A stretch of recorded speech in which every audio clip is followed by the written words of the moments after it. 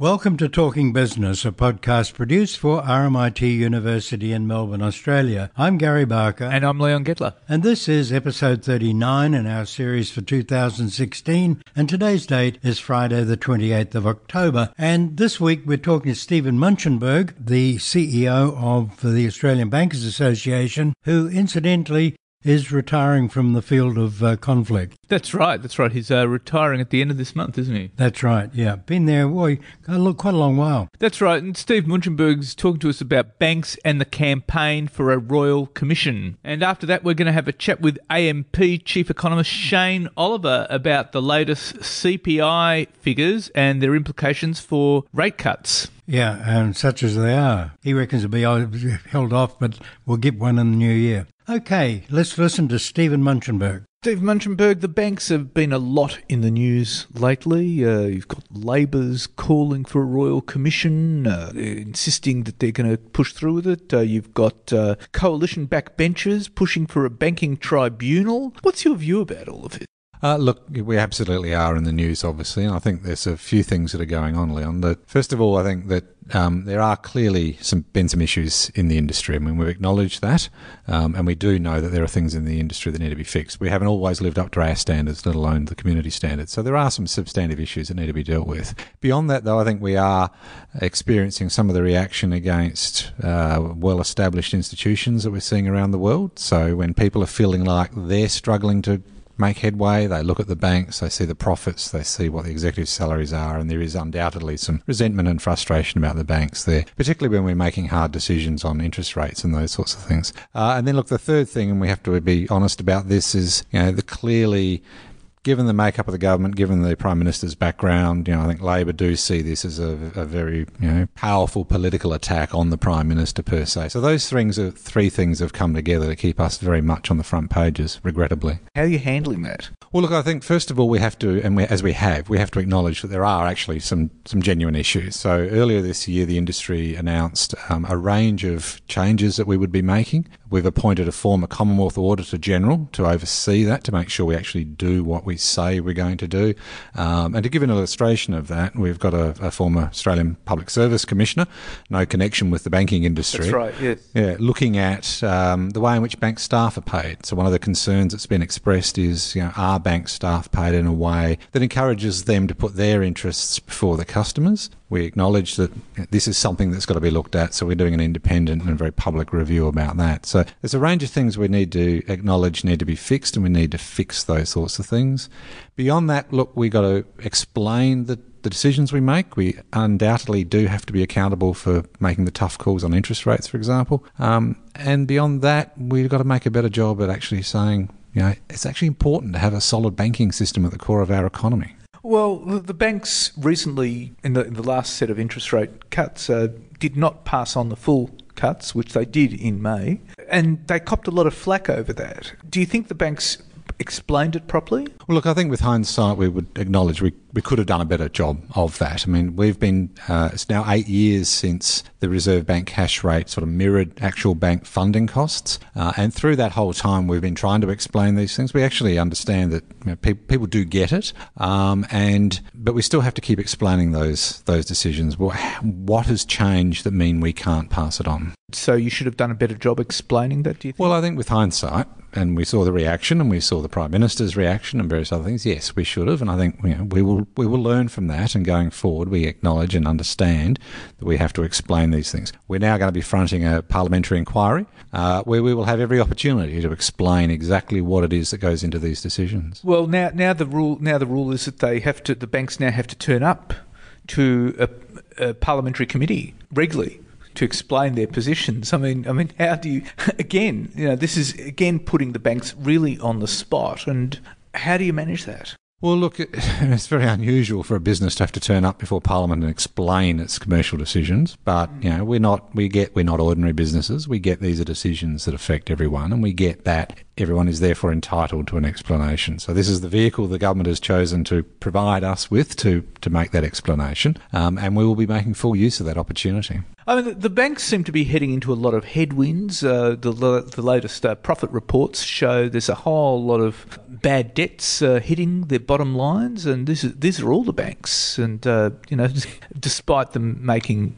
good profits, the bottom line, the profitability has definitely been hit by bad debts, and I would say low interest rates as well, and for that matter, the low wages growth as well. What's your view about this? Undoubtedly, the industry is facing a number of headwinds. You've mentioned some of them. Others are technological disruption is going to make a big impact on banking. We can win out of that, but we can also be threatened by that. And there's a whole range of things that are going on. And we've got to see that in the context of continuing and arguably growing global uncertainty as well. So one of the things that worries us about all this talk about a Royal Commission, for example, is not only do we think it's unnecessary because we're already dealing with the issues, but also if something goes wrong internationally and we head back into the sorts of difficult times we had back in 2008, 2009, we must be able to project to the world that we have confidence in our safe, stable banking system. And a Royal Commission actually calls into question that confidence. So we actually think it is not only unnecessary, but actually a dangerous thing to be toying with. Now, Moody's yesterday put the majors on negative outlook, and Moody's cited issues about the headwinds I was talking about. How should the banks be responding to this? Well, look, I think this is an illustration of why we can't take for granted confidence in their banking system, particularly from offshore investors. The people who ultimately have to we have to raise money from to fund the economy. So we have one of the strongest banking systems in the world, one of the best regulated banking systems in the world, but we can't just be complacent about this. The Moody's decision a few months back, the S&P decision, all say that we should be working flat out to project confidence in the banking system, not playing politics with it. You talk about technology. I mean, how big an issue is technology? Now, how much will technology change the banking sector? I mean, what's the prospect of, say, you're going to get I'm not saying it's going to happen overnight or even if it's going to happen, but let's say if an Apple or a Google went into the banking business, how would the banks respond to this? Well, look, the main way the banks are responding to this is actually by making sure they're at the cutting edge of technology. So, we've seen the banks invest huge amounts of their dollars and efforts into making sure they're delivering cutting edge technologies to the customers who want it, and many customers do want it. Australians are very enthusiastic adopters of a lot of these sorts of technologies. And, what we know is that when people can do their banking on their mobile phone or their iPad or whatever, they're very happy about their banking. It works how they want it to. But the reality is that with more and more people coming into this market on the back of technology, alternative lenders or alternative service providers, the banks are going to be kept on their toes. There's a lot of talk about Bitcoin and digital currency and things like that on an international basis. How does the Australian bank see that? Some say Bitcoin's unreliable, but it's there. How are you going to handle it here? Well, look, I think Bitcoin itself is probably just an early manifestation of things that we are going to have to deal with, and that is ultimately the technology that underlies Bitcoin, these blockchains. The blockchain technology is actually potentially very useful to banks.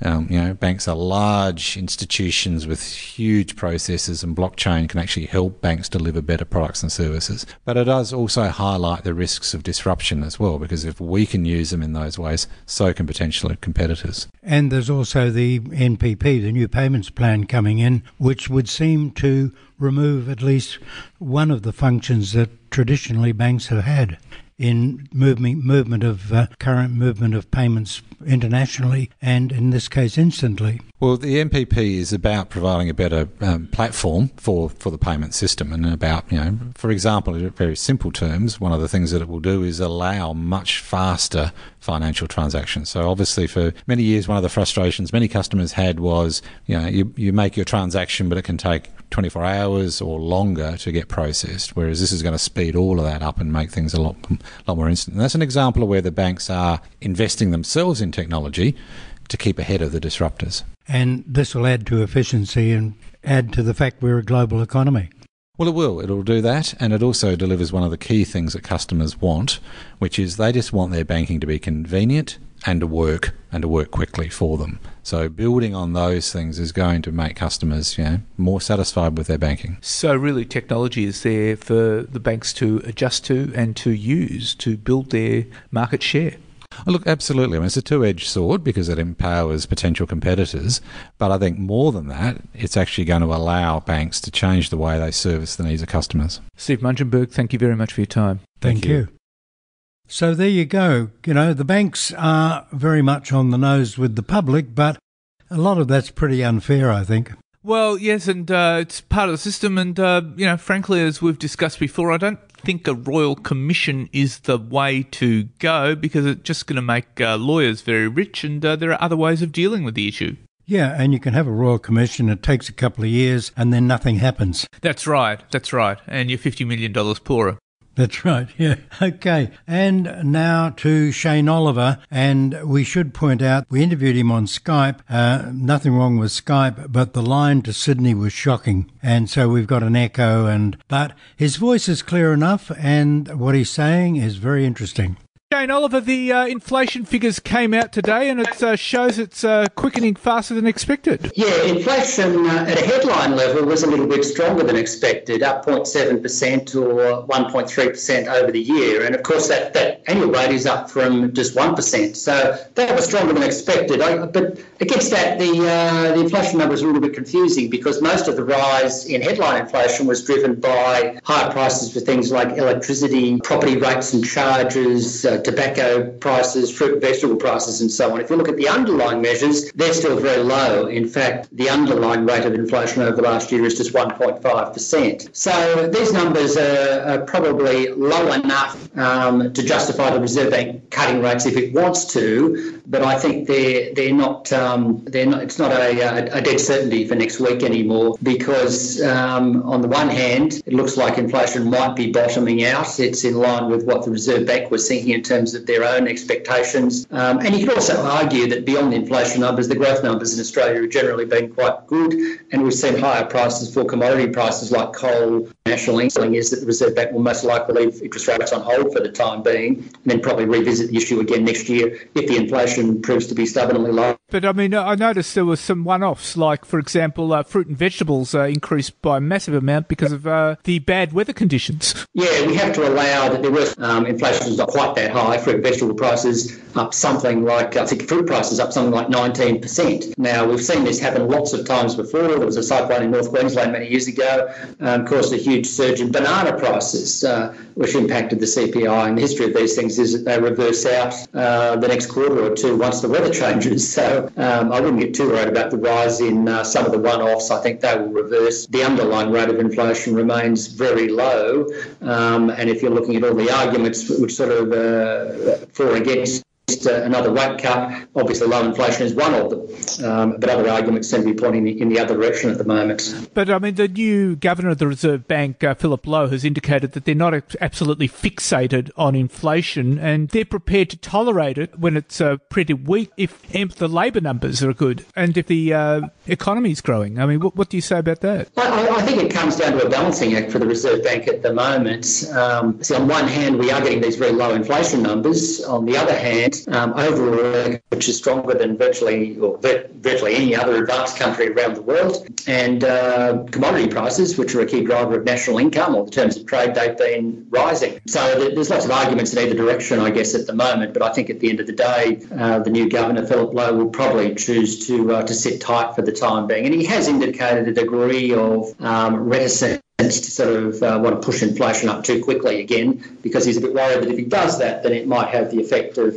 causing financial imbalances in the economy. In other words, you cut rate and that just further fuels the pick-up in house prices in Sydney and Melbourne. I think, given all those arguments, probably lean to the case to sort of sit tight on rates at the moment, still retaining an easing bias, but maybe not acting on that till next year. Last week's employment figures go to this at all? Because the employment figures show that, there was a massive loss of jobs, something like 9,800 jobs were lost, and the full-time job market's collapsed, and somehow it's staying at 5.6%. But would that feed into this? I think the jobs figures certainly would feed into the RBA's thinking, because if you're thinking about economic data, the jobs numbers lately have been weak. And it's that full-time story which was the big issue. Full-time jobs fell by 0.4% over the last 12 months. So that would certainly be a factor weighing on the Reserve Bank, and it may incline them to sort of say, okay, we've got low inflation, we've got low jobs growth, that means low wages growth, let's cut again.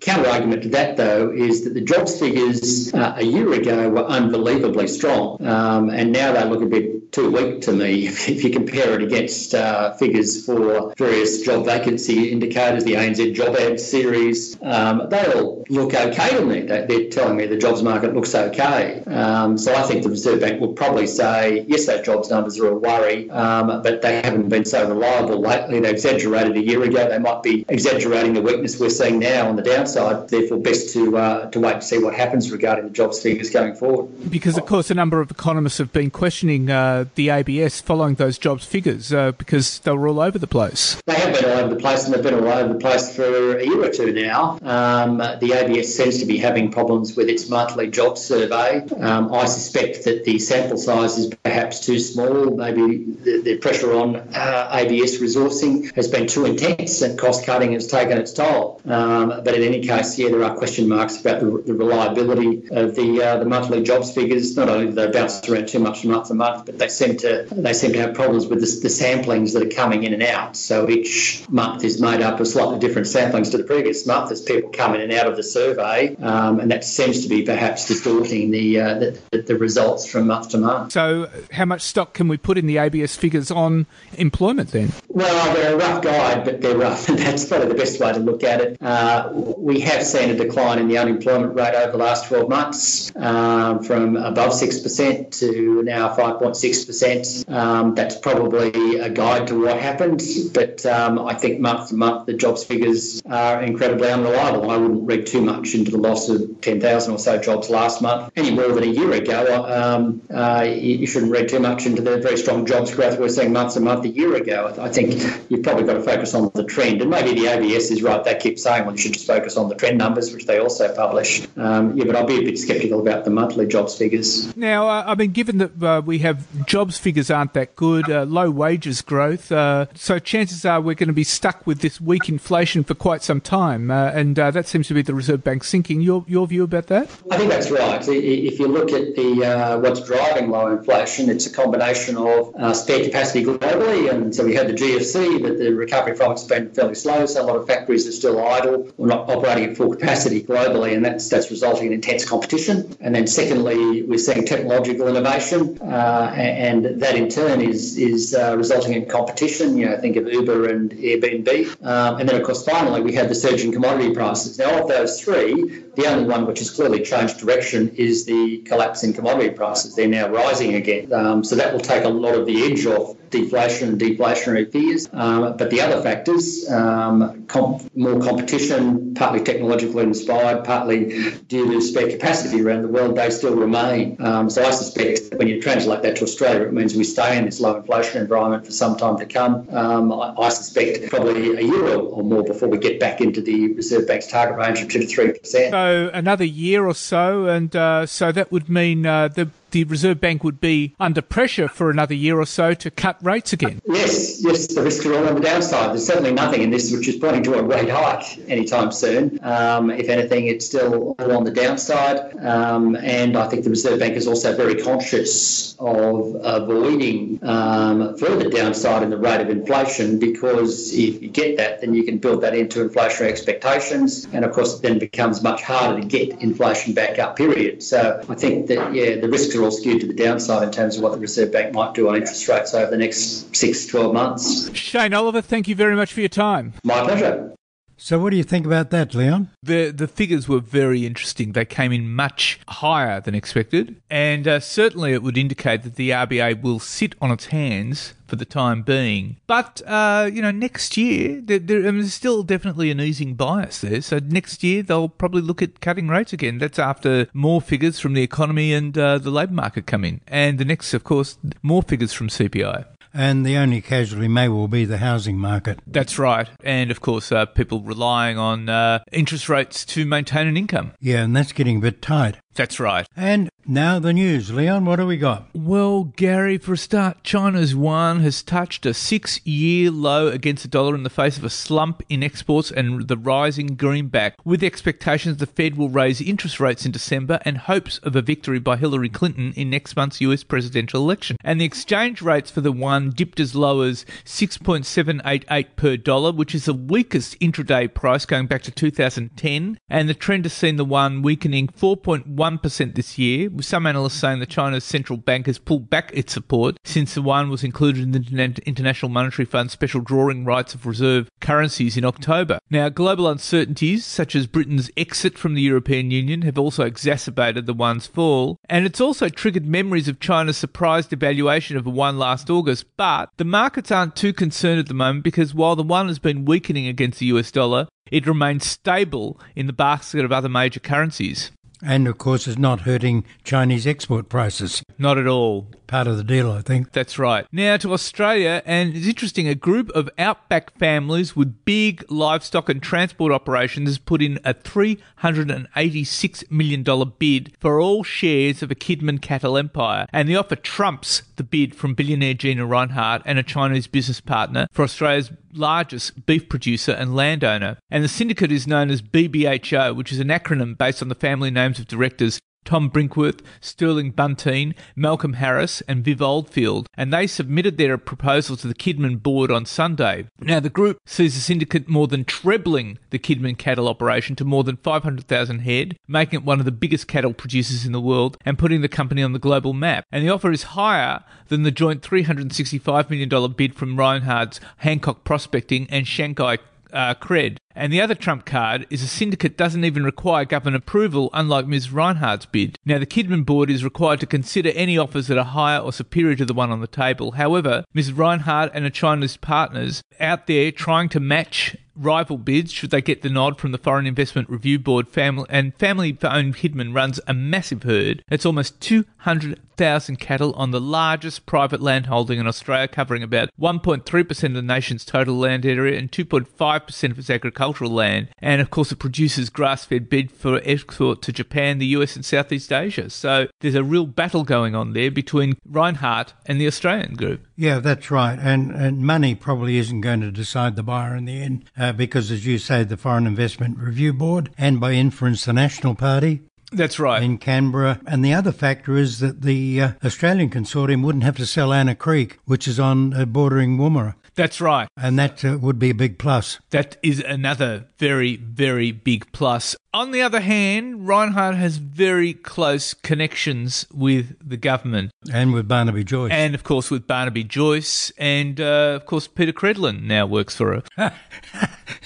Yes, well, another penny turns up. That's right. So it's anyone's guess which way it'll go. So it'll be fascinating to watch. Indeed. Now, Federal Treasurer Scott Morrison is pushing for states and territories to remove unnecessary land planning regulations to increase the supply of housing. Mr Morrison flagged the coalition's intentions to target state planning regulations at the next Council of Federation regulations that he'll convene in early December, and he has pointed to supply-side constraints preventing people from owning a house, including complex land planning and development regulations, insufficient land release, the planning, cost and availability of infrastructure provision, transaction and betterment taxes, public attitudes towards urban infill, and for Sydney in particular, physical geographic constraints. And he says state governments could do a great deal to improve planning processes and provision of infrastructure. And he's also highlighted that capital city prices have grown more rapidly than the rest of the country. Now, for their part, the opposition says the government actually has to get serious and consider negative gearing and capital tax breaks. And increasing available land isn't as simple as it looks because you you build houses on the outskirts of Melbourne and Sydney and there's no infrastructure to support them.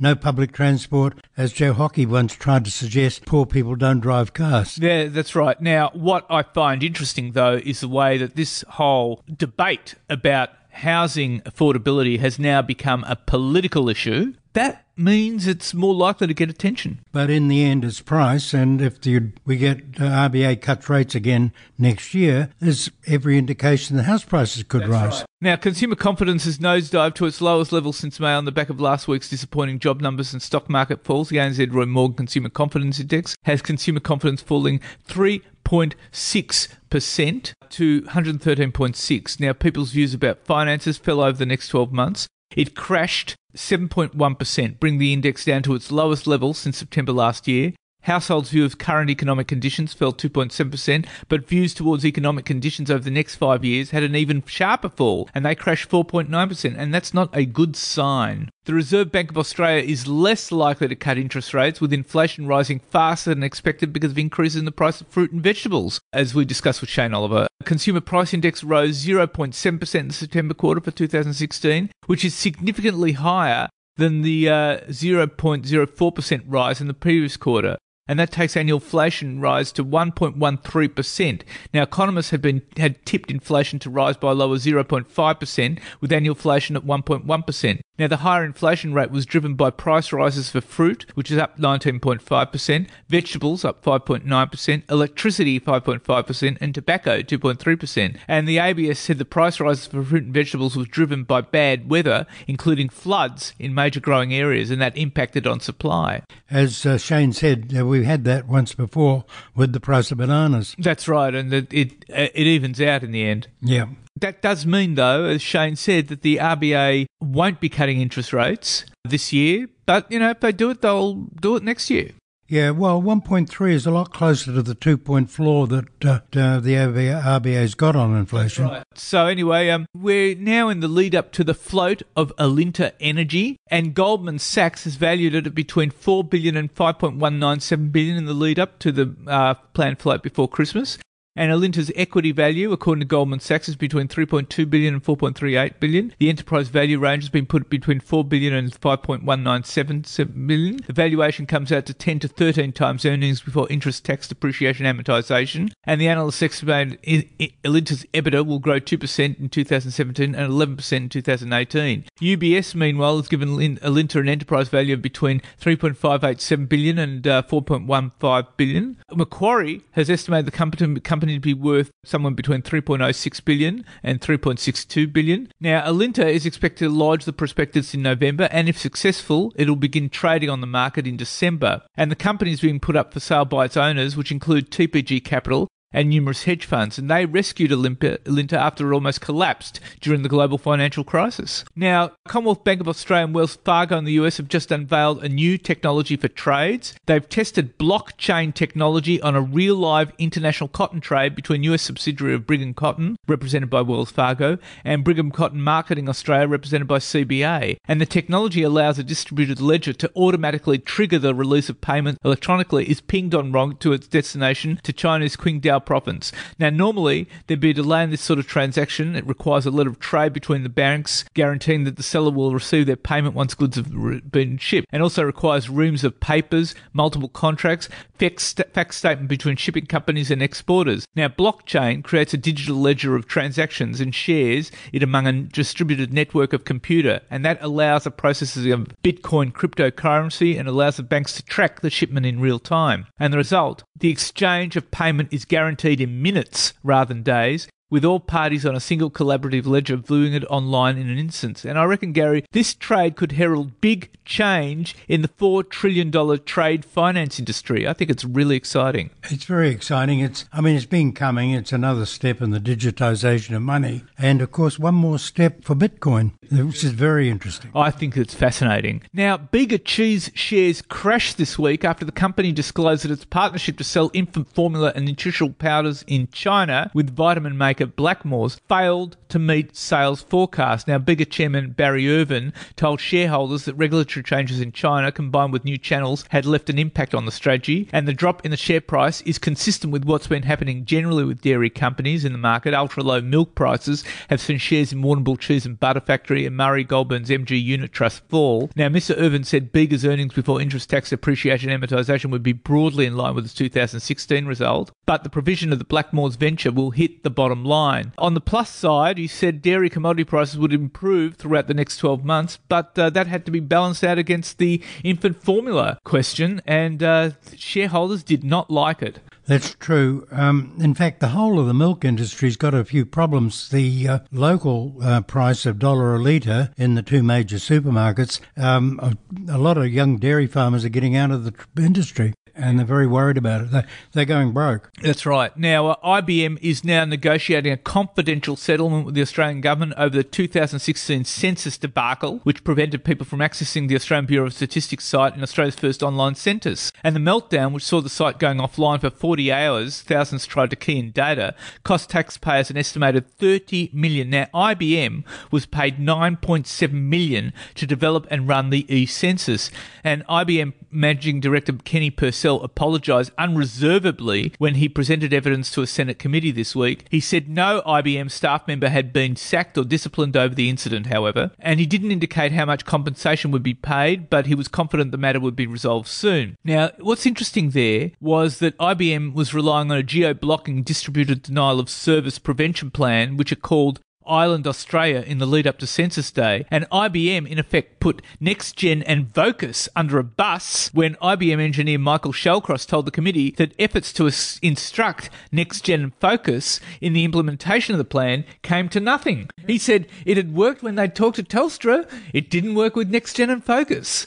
Yeah, a good question is why. So that was interesting. And finally, Gary, market leader Coles Supermarkets is seeing a slowing in sales growth. The big supermarket chain yesterday reported a rise in headline sales of 2.9% to $7.9 billion in the September quarter, and that was half the full year 5.8% reported in August. And Woolworths will be, of course, reporting on Friday. Now, both Coles and Woolworths report suffering from price deflation, which is the price tags on goods on shelves that keep falling, as they're fighting to keep customers from shifting to discount chains such as Aldi. Now, what was interesting yesterday was that the Wesfarmers share price, Wesfarmers, of course, owns Coles, their share price collapsed, and that led the market a lot lower yesterday. Yeah, it was 5% down, wasn't it? It was something like, it fell more than 5%, yes. Real wages haven't gone up in Australia in, 4 or 5 years? That's right. And people are feeling the pinch. It's going to be reflected in supermarket prices. Yeah, and the other point, of course, is that Aldi, which is huge, gives good quality or reasonable quality for low prices.